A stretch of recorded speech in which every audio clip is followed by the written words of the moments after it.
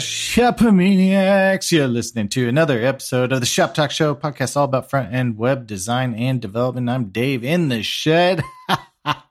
You thought it would never happen. Rupert with me is Chris. Oh, beautiful ombre in the booth choir. Hey, Chris, how are you? I'm doing just fine. So I'm looking at you. I know that this is not a video show, and sometimes we kill our video if we're having bandwidth trouble, but you got the fiber and my internet's okay here, so sometimes we leave the cameras on, you know? But you're probably in Zooms all day too, like the rest of us, pandemic life. I hear are you thinking of going above and beyond the webcam? Well, yeah, so now that I have the space, right? Yeah. Now the mind. Your hobby's going to turn wandering into 50 more hobbies. Yeah. Yeah. So now my brain, this is this whole episode is Dave's friggin' brain and its problems. The problems Dave's brain creates for itself. So I have the space, right? So I'm like, well, yeah, might as well gussy it up. Get a new desk mat, get a new, plants, a little. I'm looking behind you and you got like a space heater maybe. No, that can't be a heater in Texas. It's just an air filter. And a poster you thumbed up on the wall. Like that's it. Yeah. Pretty, you got a lot of window, but. Oh, it's looks like a little fogged up. But it's time. Anyway, it's time to gussy it up. What are you going to do? Gussying it up. Because you can only do one thing at once, right? Otherwise, your bank account's just a goner, right? So you can't be like, I got to deal with this. We are emptying the bank. We are just you get one shot. This is it. But anyway, I'm like, so now that I have the space, my mind's like, no kids, Chris, no kids. I could finally start that streaming channel I wanted to start 2 years ago, I could start doing that, could, if I'm going to stream, I got to get the better camera. You know what I mean? Cause you're doing the better camera. Oh, you have to. You can't use this camera. No. I mean, you don't have to, but you kind of have to. Nobody watches a stream with your low res crap you're rocking right now. It's not happening. Yeah. I mean, I have thought about getting a VTuber, where they I'm an anime girl, doing the, there you go. You know how Dan Cederholm just has decided he's a puppet now. Yeah. That's actually hella clever because now he's fixed his on-camera appearance for the rest of his life by buying one puppet. Yeah. So it's genius, really. Very clever. So you're going to put makeup on. But chances are you're going to get a camera, right? Or just be yourself. I'll probably get a camera, but that's, because you get into YouTubes, right? Like YouTubing.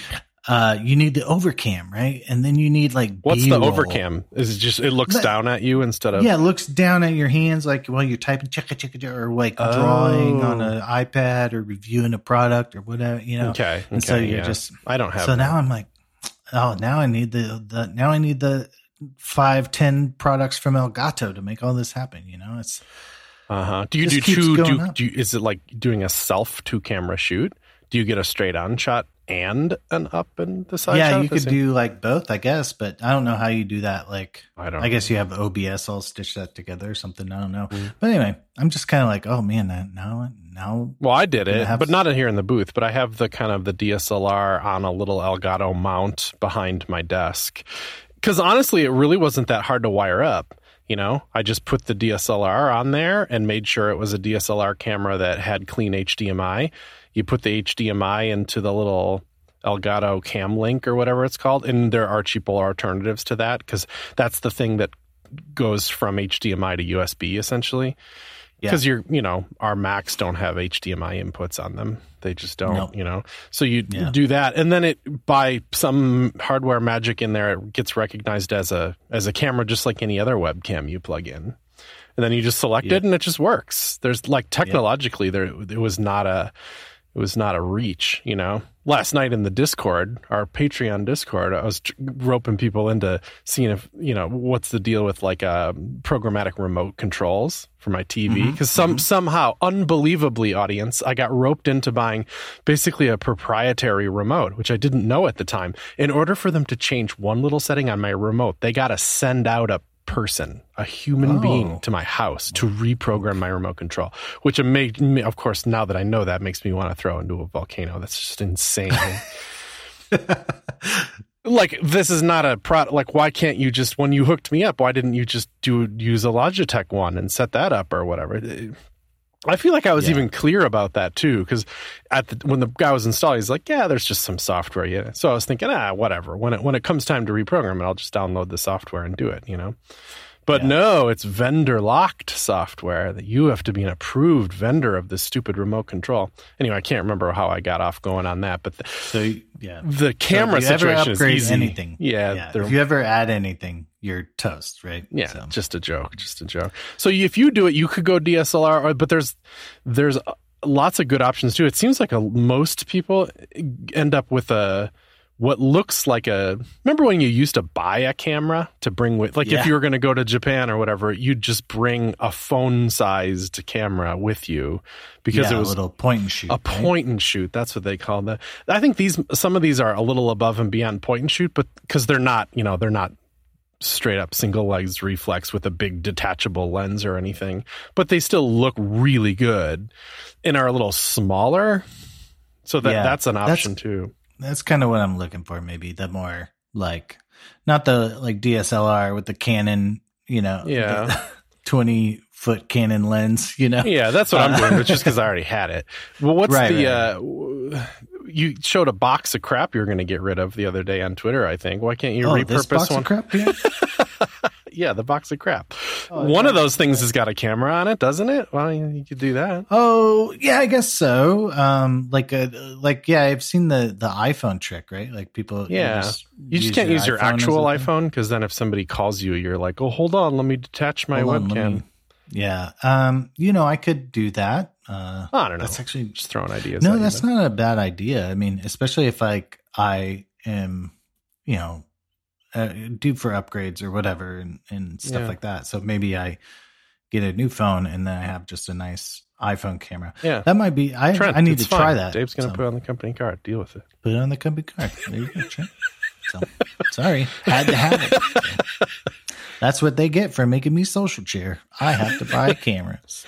So. That's true. Okay. Well, I'm excited to see what you do because it is a little bit of a rabbit hole, I hate to say it because you're like, well, I got that, but now I need the nice mount for it. And now I need to hide the cable that goes down from the pole. So I need that thing. And then, it's a little echoey in here. I need to buy some acoustic paneling for the back. And then but a green screen would be cool because, the window behind you is nice and all. But if you're going to full on YouTube, you should probably green screen it. And then you might as well get the nice one that mounts to the ceiling so you can just pull it down and push it right away. Yeah, totally. So then you're deep. Now I'm $3,000 into my hobby of I want to make a YouTube, so this is my favorite Dave thing. Before the show, you're like, we were joking a little bit about, then you do a video. Dave YouTuber Rupert does 30 minutes, shows you how to, I don't know, do auth and Rails or whatever you're going to do. I don't know. That'd be boring, but I'm sure you'll do something interesting. Then you did it. Good job.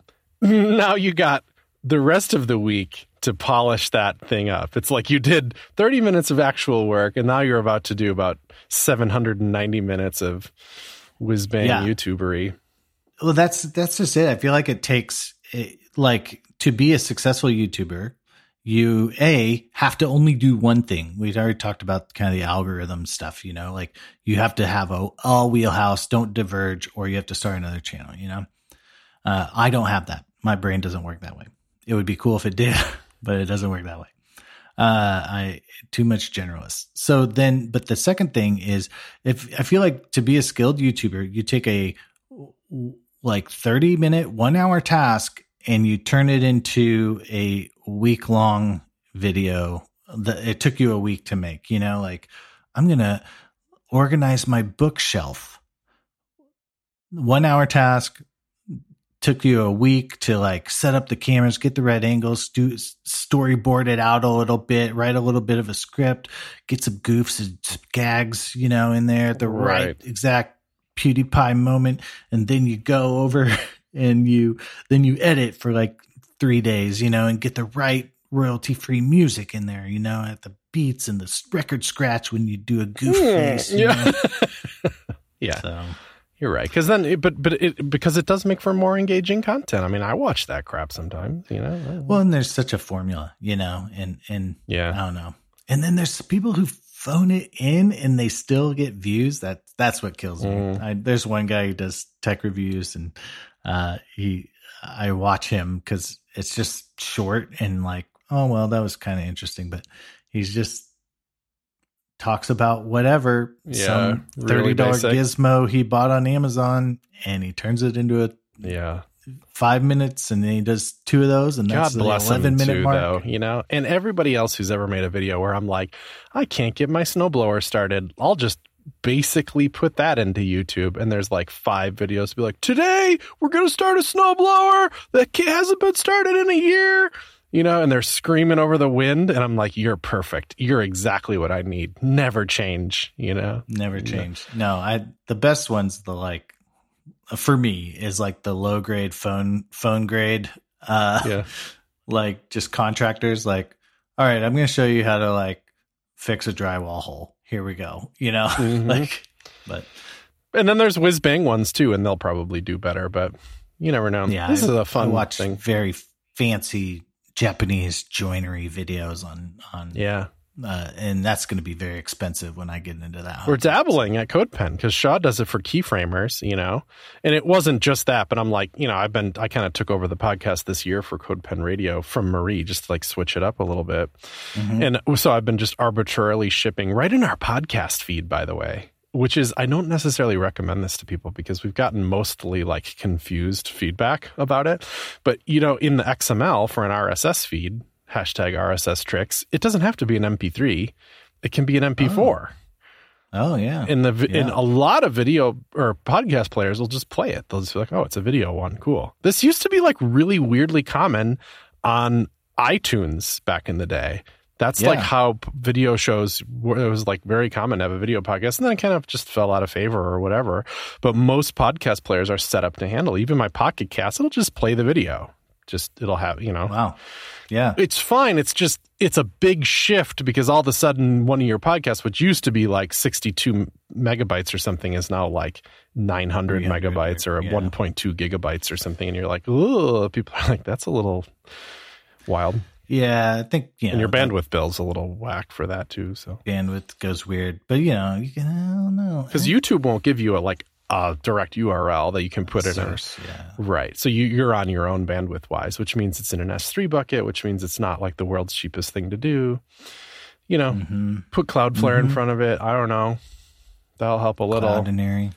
I don't know. Yeah, Cloudinary is even bandwidth based, but okay. So there's that. So we're dabbling, and I buy the green screen. I'm like a little ahead of you, and got a new space and emptied the bank account problem, you know. Yeah. But I did it. I wired up the green screen on the ceiling. I pull it down. I change my desk because that's the organization of my desk is at an angle, and I need to turn it to face the green screen. And then I have the 3 Elgato products, at least 4, I guess, on my desk. My gosh, what a company, huh? Because I have the key light, which shines on my face. I have this mount for the camera. I have the cam link that plugs it in, and the green screen behind me. 4 Elgato products. My gosh. But it's so beautiful is when you shoot your camera with the Elgato, then what I use this thing called ScreenFlow that gets all the things and allows me to do the staging later. But that's a whole part of this conversation. I really wish I could do the staging as I'm recording. I don't know how YouTubers do this, but they do. And then they're like pointing at stuff on their screen. How the hell do you do that? Anyway, I don't know. Yeah. Every time somebody's like, click this link or whatever, and they point up, I'm like, how'd you know the link was going to go there? I know. I guess they just know, but they just know. But if you could pre-compose before you hit record and then you're looking at yourself somehow as you're recording, that would be magic. I have not figured that out yet. But I just record. Then in ScreenFlow, I just hit chroma key on the video and it just wipes out the green screen. There's like no knowledge needed to do it. So now I got me and Shaw. He's got a green screen too already because he had it for keyframers. So now I'm on the bottom left corner and he's on the bottom right corner. Okay. And we got CodePen behind us. Yeah. It's fun. And the time of it, because I'm obsessed about like not spending all week editing this video. Like I don't have time for that. I'm like, you know, technically run this company to some degree, you know, like I like to have fun and it's kind of a hobby based thing, but I cannot spend 8 hours editing this video. You have a very big blog you manage. You have a company you manage. You have a podcast that you do a lot of the behind the scenes work here. So, you know, like, right. Yeah. And we've done 400. This is what, 453, I think we're recording now. That's a lot of podcasts. I attribute that long-termness to the fact that we are always looking for little ways to make what we do easier in a way. And I think if you're going to start a new YouTube, you can spend the time. It's a hobby. Do the polish, but have your eye on the prize of like, how can I streamline this? How can I make this process easy so that I can just record the thing and publish it? And because so many YouTubers, like every single one has a I'm burned out video, like, because I think, that shipping content every week, that's a lot of burnout. So. Right. Especially if you haven't cracked it. I mean, if you're making $1,000 a video somehow, you're probably not burned out because that's your job then to some degree. Yeah. That's probably worth it. That hits the worth it bucket. Yeah. So, and then if it goes up from there, then it gets super more worth it. Maybe we should talk about websites. All right. Yeah. Websites instead of my theoretical YouTube and Twitch empire. But whatever, we'll get there. You will get there. I'm going to bug you about it forever.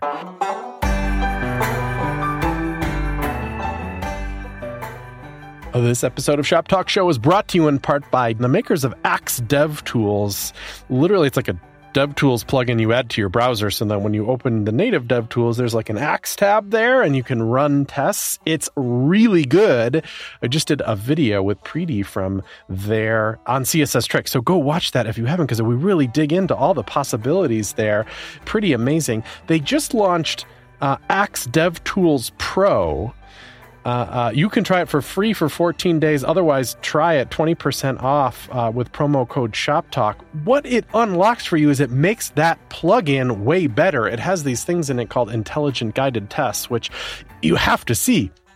They're amazing accessibility things that you can test, but it has to walk you through some stuff because it has to ask you some questions and gain some insight to what's happening on your page, which is stuff that like a purely automated test isn't going to catch, but is super vital for the accessibility of a website. So you probably didn't set out to build an app that was purposely inaccessible. Like none of us do that. We're like, I'm going to make a crappy inaccessible site, but you probably did, like I run it on my site and I'm like, whoa, there's some problems here. Oops, guess I better fix those. You didn't set out for problems, but you still need to fix them. So the Axe DevTools Pro browser extension helps you find them, and you don't have to be an expert at all about accessibility. It's that helpful. So start catching and squashing these accessibility issues as you code. Friends, don't let friends ship inaccessible code.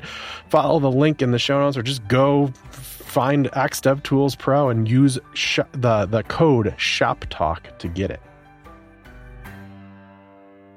I was talking with somebody else about this, and I feel like I'm changing my mind on it a little bit, so I need like a Dave gut check.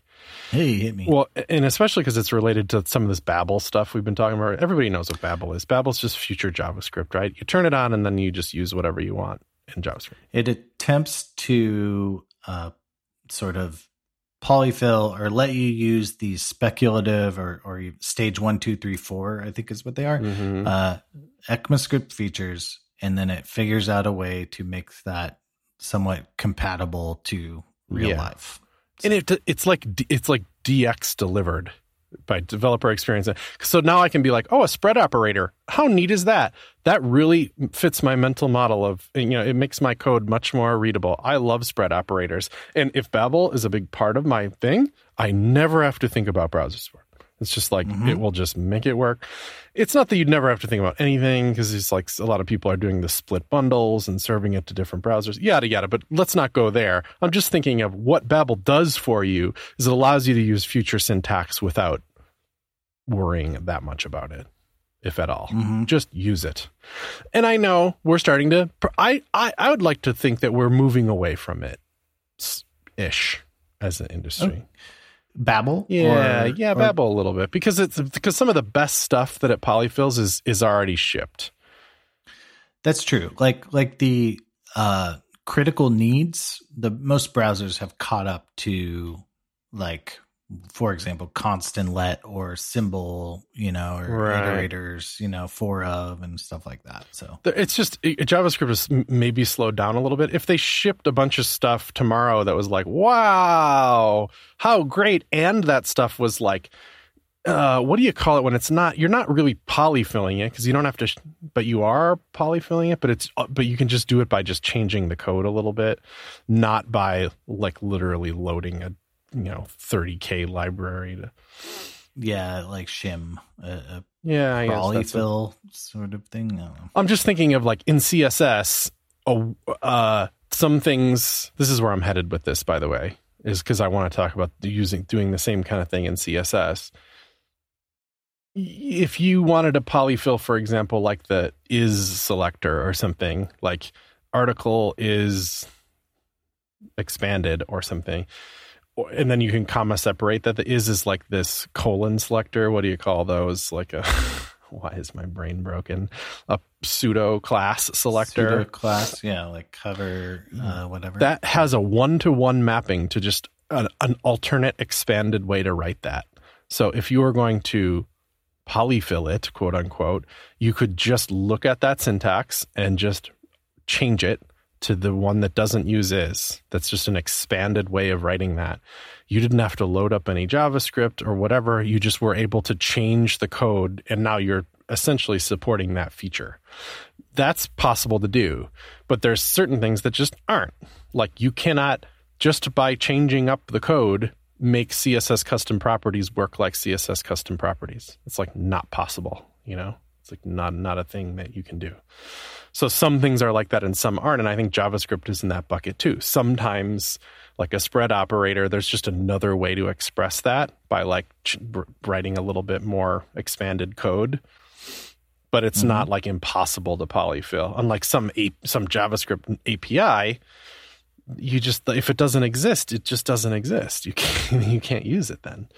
I don't know. I feel like there's like different categories of these kind of things. Okay, so all that said, if you love the idea of Babel and just like, I just want to write future stuff, JavaScript stuff and not think about it, which I admit is a kind of a nice place to be as a JavaScript author. The spiritual version of that in CSS is PostCSS plus their plugin PostCSS preset env, which is very Babel-esque. Babel's plugin for doing this is preset env, Babel preset env. It means just like preset environment. And I think the idea is that it looks at some kind of browser target list and is like, I will polyfill things according to that list of browsers you intend to target. So if that includes IE11 in it, I'm going to do different things than if that list doesn't and have IE11 in it and that kind of thing. So my question is like, for just to see where I'm at about it, for a long time, I just like rejected this idea. It's just like, I don't like it. There's so many things like CSS custom properties that I don't like the idea of propagating to the world that you can polyfill these, because you can't. It's not something you can just make work in IE11. It's not happening. Or do IE11 have them? I don't think they do, actually. Yeah, because the idea is you have, like in JavaScript, if you want to use a feature that doesn't exist, you just add more code to make that feature exist, more or less, or you modify your code a little bit, right? Right. Yeah, I mean, you can't make geolocation API work, but you can make a spread operator work. Yeah. So, and there's a lot of stuff you can, and Babel won't tell you that it can make an API work that doesn't. But it's mostly about syntactic features of the language. And Babel is widely regarded as good.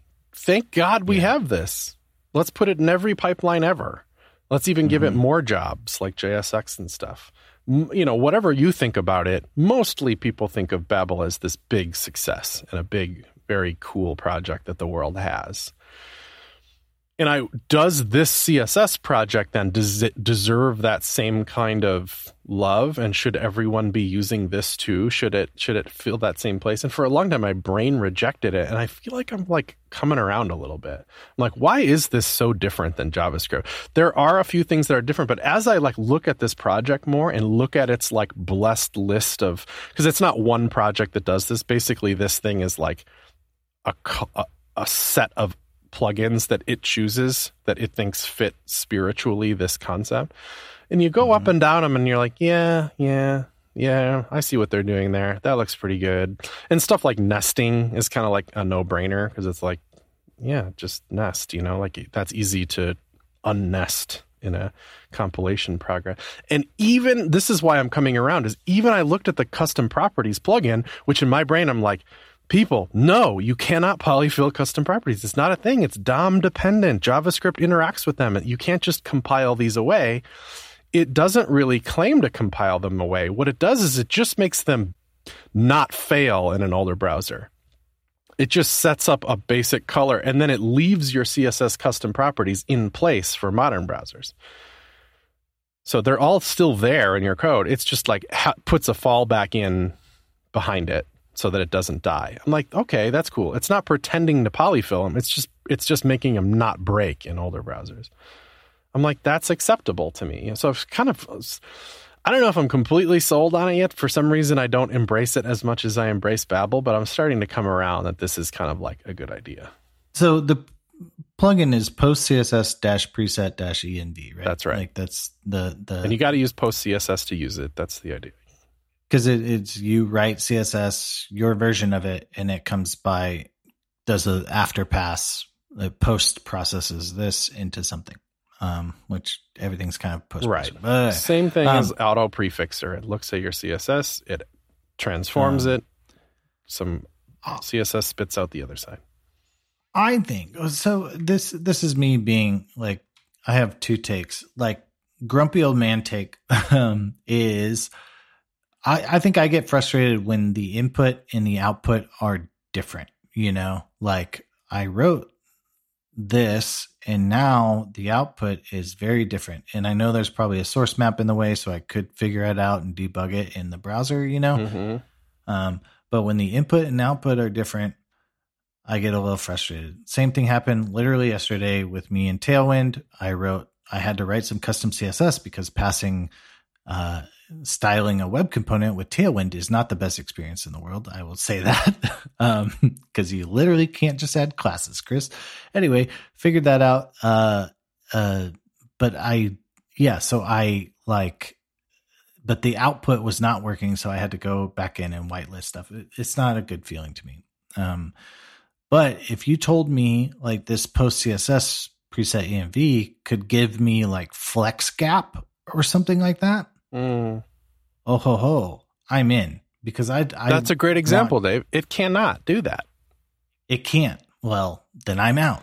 I mean, maybe if it like, no, I don't think so. I don't think it can. So then that's where I get confused. That's where like back to my old grumpy old take, like my expectation is, okay, cool. I can just write future stuff. But then the output doesn't match what I thought the output would probably be, or some way to figure it out. That's where I get frustrated. But that said, there's some cool features that says it does, like all initial and stuff like that. If you've ever had to like bail out of styles, like that's actually pretty cool.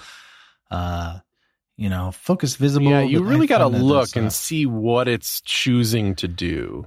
Color functions would be bad A, like if you could do like lab and LCH and stuff and gray, but like alpha, what a weird hex. promise, right? Because some literal browsers just like, you need to leave that code alone in the output in order to take advantage of the best of what those things have to offer.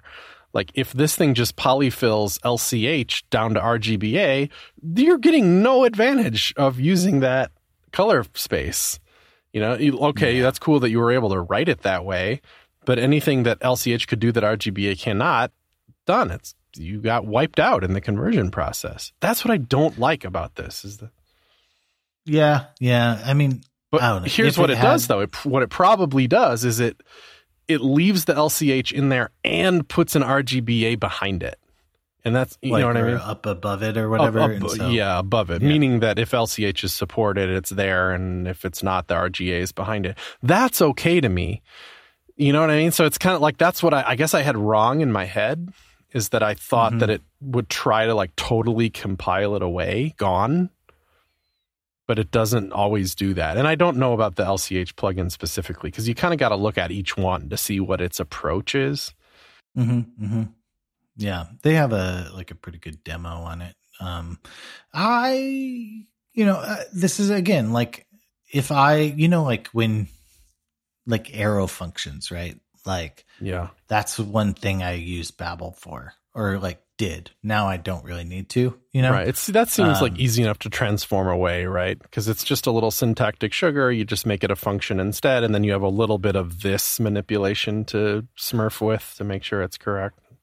Yeah. So if one of these CSS things had if one of these CSS like post processors had that level of like ease and like, I want this, I'm going to write this. And if you can automatically make it better for other browsers, then I'll probably put you in my pipeline if it's just going to go smooth, you know? But you know, then you kind of, you're introducing an abstraction. You're now one step removed from the output. Who knows how, is that one line of code or 10,000? I mean, do you feel the same way about Sass because it's just different than what you wrote kind of thing? Or is this? I feel the same way about Sass. I'm honestly like I'm trying, you know, I'm less this year than previous years. If you've been listening to the podcast, I'm trying to move away from like build tools in general. Like whatever build tool I can shed, I want to ditch, you know? Okay. Yeah.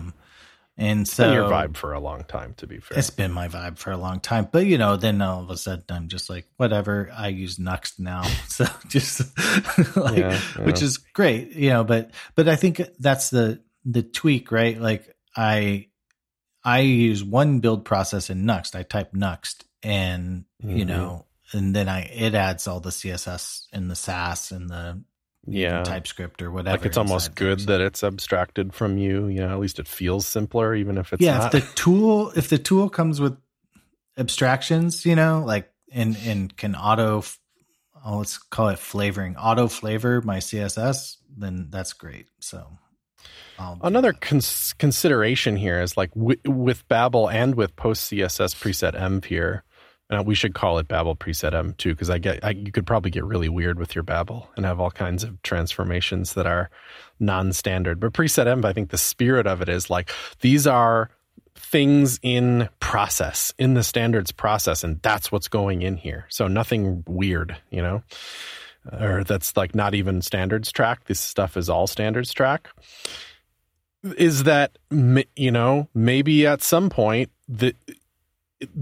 your output is the same as your input because it's based on this browser list of stuff, right? So if you said, I want the most modern browsers, it'll start doing less and less and less and less and less because it's not changing anything. Because it says, oh, this browser already supports any link. This browser already supports focus visible. I don't need to do anything. So then it's this thing. It kind of like it's designed to make itself obsolete in a way that Sass isn't. Sass is just, it's Sass forever. Yeah. Oh man, the more I dig into this, I'm gonna be a grump. Grump it. Do it. Well, like so, system UI, right? Like it says, oh, type body font family system UI. Right. I use it every day. Figure out the rest. Yeah. I could just type system UI. Chris, I can also write some commas and type Arial Helvetica. That's really easy for Dave Rupert to type. You know what I mean? Yeah. And it's hidden to me, where in Sass, if you made a variable and said, my system UI font is a variable that represents this, and then use that, there's some that's obvious what's happening because you can just go look. Yeah. Whereas with this, it's hidden to you. It looks just like CSS, but it's not. It's going to get transmorgified into... In the CSS tricks I want, like aspect ratio, gap, you know, like they're not in here. And that is, cause for color functions, I can just write the color I know works and the color I hope works, you know, that's very familiar to me in CSS.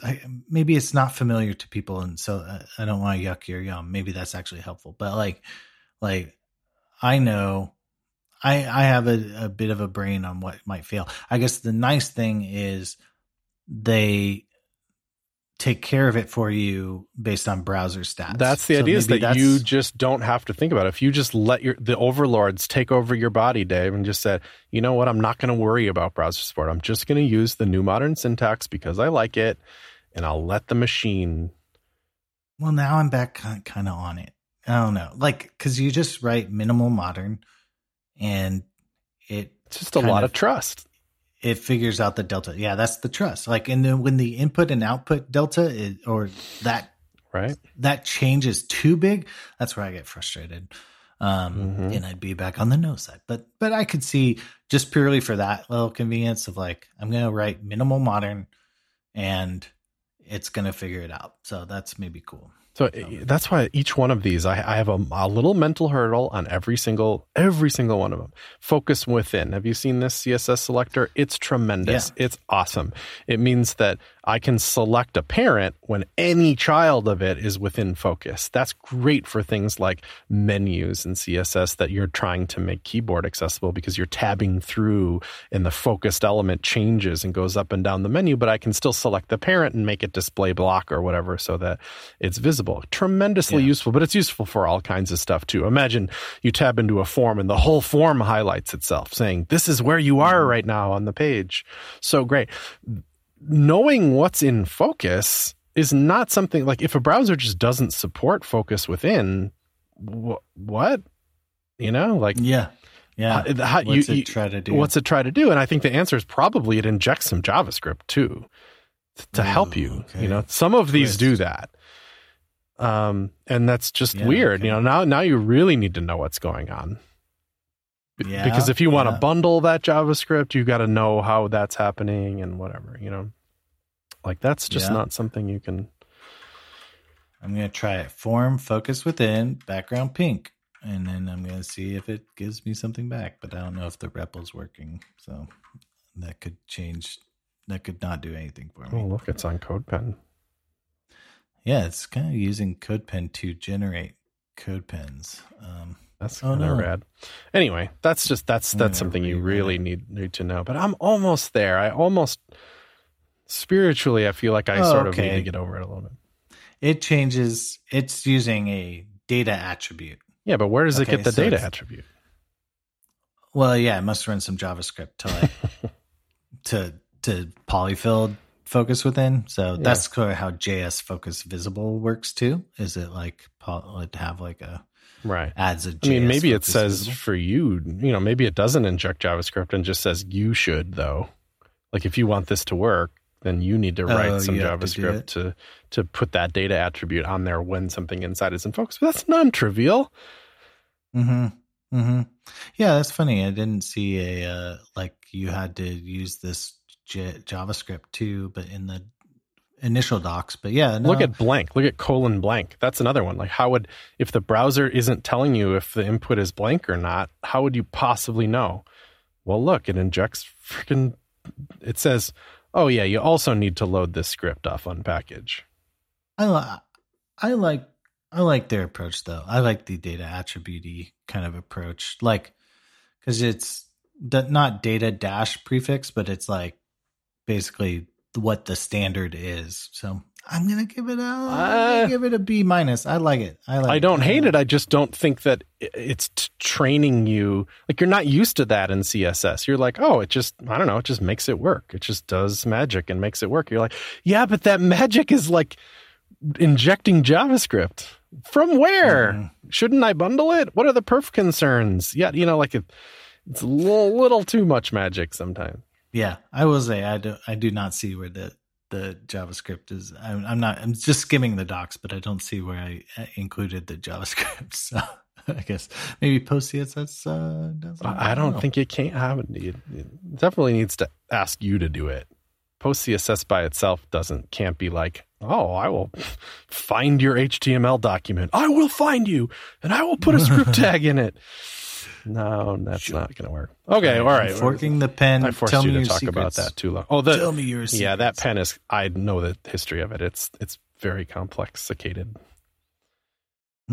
Jonathan Neal has a post on how you can get CodePen to support any post CSS plugin, and it's tricky bears news. It is a non-trivial setup, but it's cool. So it uses CSS tools, GitHub IO, post CSS preset, env, codepen.bundle6.js. So what's in there? Whatever. Good luck.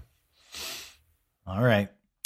Well, anyway, I'm back and forth. Yes and no. I'm in the yes and no camp. I wouldn't be pissed. You are with Babel too, so right. So yeah, that's it. If something is doing it well for me and I'm not I don't inherit the burden, then it's cool, if that makes sense. But if the burden starts falling on me, then I'm just like, no.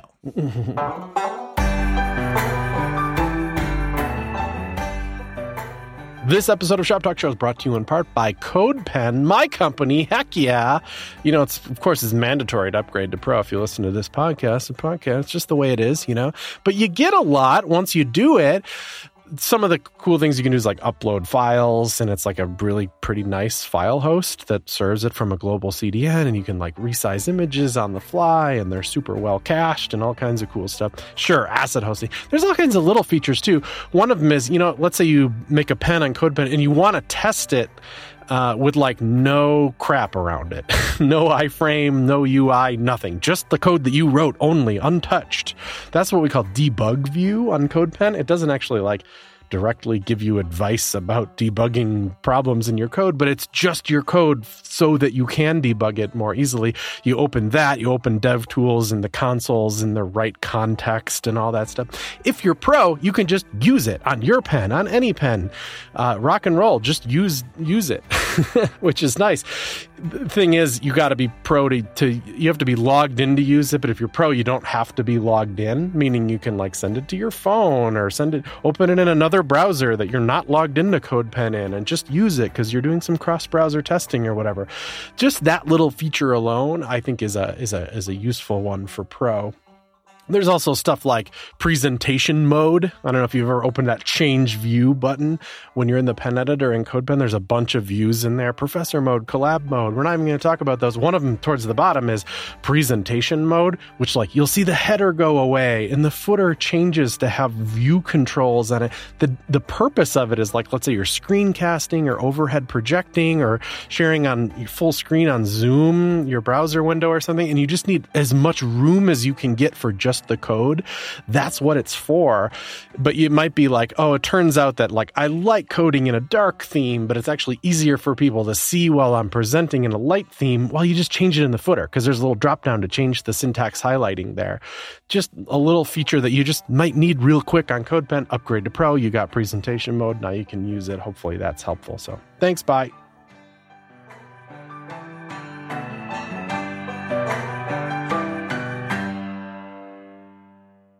Matt, this is a good one because I want to admit to something here. Matt Krelling says, I first learned JavaScript with Backbone. And one of the ways to dig in was to look at the annotated source code. Like if you wanted to learn a little JavaScript, you can read a little Backbone source code if you want to. Source code. These days, even in the projects I'm working on myself, there isn't a great way to follow the flow of an application by reading the code. The source is too fragmented, too many files, imports, exports, and the distributed code is uglified and decommented and all that. I know that the main cause of this is the lack of good documentation, but I wonder if there's some programmatic ways to generate a Goldilocks level of source code a la Backbone and underscore. I get what Matt's saying, right? Like it's hard to jump into an app and kind of get the whole lay of the land. I don't know. I feel like on some React projects I'm on, it's kind of not true. You can look at the index.js, maybe see the router, see what's going on. You can right click and say, show me the component this came from and kind of follow the crumbs relatively easily, I'd like to say. And a Next project and Nuxt have that kind of the folders are the router structure going on. So that's pretty easy to look around. I'm not saying the world is perfect right now, but I don't feel it being terrible. Yeah, I mean, that's if you get access to the source code. If you don't have the repo, it's maybe question marks. I mean, a lot of this has moved to DevTools, right? Like Vue DevTools, like in React DevTools. That's actually how you start seeing things come together. And like, oh, so it's storing these pieces of data into state. That's cool. And then, oh, it's, I think there's, some definite, it changes a bit, but I think also, right. Like there's no documentation, like a code comments and stuff like that, because, we've all been trained. You minify, uglify, and strip out, every ounce of like human readable sense that you can. And now we depend on source maps to exist to like map it back to the original code. Do source maps work? Sometimes, Yeah. That's if they're working great on a project, you're like, holy niceness. This is nice. But if they break, sometimes I forget what it's like, because you're like, it's not line 137 of bundle.js or whatever, which is 9,000 characters long. It's, it's like to the exact line in the exact file. Sometimes you're just like, oh yeah, I forgot it could be like this. This is amazing. So yeah. I don't even know what the modern take is it, if I was going to get them going on a project, I'd just try to read the docs and just be like, I don't know, this is how you do it. I just failed the other day. I tried to get them going on a pretty simple project, I thought, and DevTools just wasn't seeing it. And I had no idea. I just gave up. It's like, forget it. Well, back to I want less tooling. I think that's part of the problem, right? Like you have 5 different code mods, Webpackers, code mods, bundles, whatever, in the pipeline. The fidelity at which they can, like retro or trace the steps of that line of code goes down, I think. So here's 2 problems that could happen with the source map. One of them is, does the DevTools even see it? So, and I think to see it, it's a one-liner, right? It's like at the very bottom of the bundle, there's a line that says like / at something, whatever. So first, like, how do you know that that's for sure right? Like, has it ever changed over time? Is there docs for that kind of thing? Whatever. And then if it finds it, is there some green check mark or something? Like, I have found source map, all is well. Because that, just finding the source map and making sure it's in the right format and you've loaded it correctly, that's one thing that could go wrong. And another thing that could go wrong is like, was the source map generated correctly? Or is there like syntax errors or something in it? And I don't think DevTools tells you either one of those. How would you even start to troubleshoot that? Yeah, I don't even know if it shows up in the network inspector, right? Like, like loaded source map. I doubt it. Might. The only clue I would have is open the inspector panel and see if I get a line, If exactly. If it says line 1 or any number greater than 1, then I'm in business. Yeah, exactly. That's and if it's not, then what? It doesn't show you an error. It just shows you it probably doesn't have the source map.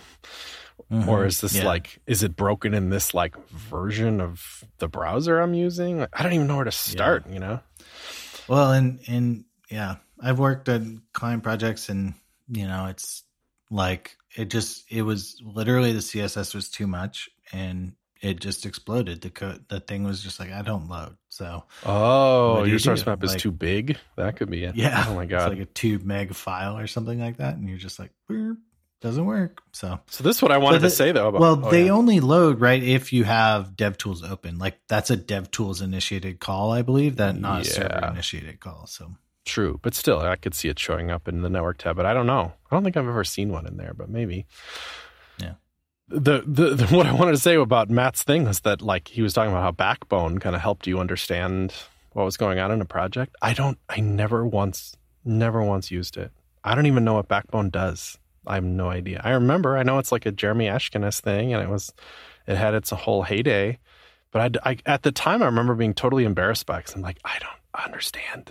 I don't get it. I have no idea. What is this? Yeah, I can't really say I understand it either. I know I used it, but can't really say I understand it. Was it a router? Yeah, it was like a primitive router, but then kind of your functions and templates were kind of together. So it had some opinions about how you structure your JavaScript, I believe. Oh, it did templating too? Well, I think you had a BYO, but oh my gosh, if I recall. So it was a framework, like you would use it instead of like you would use it in the way you use React today, in a kinda? Yeah, kind of more. Or like a lemon like Railsy. Yeah, like you're just like, okay, go to this route, this controller, and render this method kind of thing, if I believe. So That's again, cool. I'm sure there's plenty of Backbone projects out there still in the world. That's how technology is. You give people technology and they build stuff with it, and then it lives forever. Because old Dave Rupert's going to start learning React today for in 5 years when everyone wants to redo their whole React site. Guess who's making the money? Yeah, Dave Rupert. It's your boy. It's your boy. I've been taking banjo lessons, right? And so of course, I know you don't know how this happens, but you immediately get roped into being the website person for the person who makes the Never thing. had that experience in my whole life. Yeah. Yep. But I'm like, whatever, we'll trade, professional experience for professional experience here. But I kind of love it. It's this ancient WordPress site that somebody just hacked up like in 2014 or something. And it's never been touched since then. It's on Bluehost. So I'm like zooming with the banjo lady, trying to get access to the Bluehost thing, finding the FTP login stuff, getting in there. And the first thing I do is just She's got it written on a scrap of paper. Yeah, no, she didn't even have that. Right? We had to reset the password, the thing. Yeah. Yeah. But so the first thing I do is like, do not touch it. The thing to me feels like fragile as a glass menagerie, Dave. Just do not. If you hit upgrade WordPress on that thing, that's the last day that thing's going to work for sure. Because that's too many years. Yeah. It falls apart. That's what it feels like. It may not be true, but it's like, that's too old. It's too many years old to just be clicking buttons in there for sure. So the first thing I do is just yank it all. Just pull it down to FTP, which I did. And then I used WP Migrate DB Pro, which ran on it miraculously to pull the DB, even though some of the database tables were in weird formats and stuff. It was able to kind of repair itself when I got it locally. Because I'm thinking if I can spin it up locally, then I can get it somewhere live.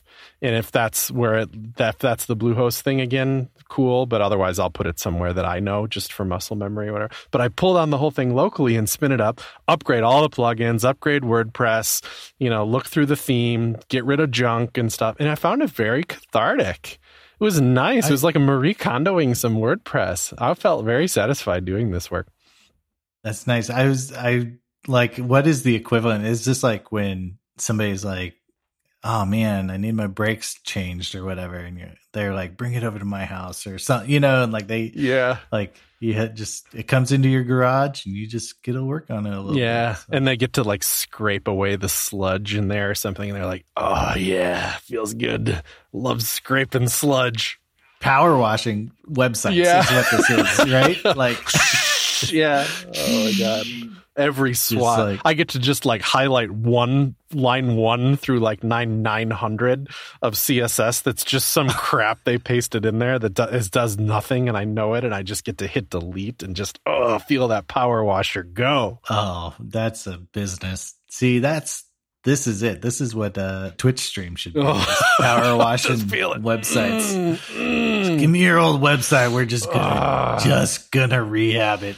What she wanted to do was just change the look a little bit. Like there's a very old picture of her on there. Remove the old picture and, the fonts look weird. Let's just clean it up. It's not responsive. I could probably do that work by not power washing it, but just going in there and just jacking a few things around, But I was like, no, I'm going to power wash it, Yeah. So there's keep going. Well, she wanted a new theme. So she's like, I'll just click new theme, because there's all kinds of beautiful themes and it's a pretty simple site. So it should be fine.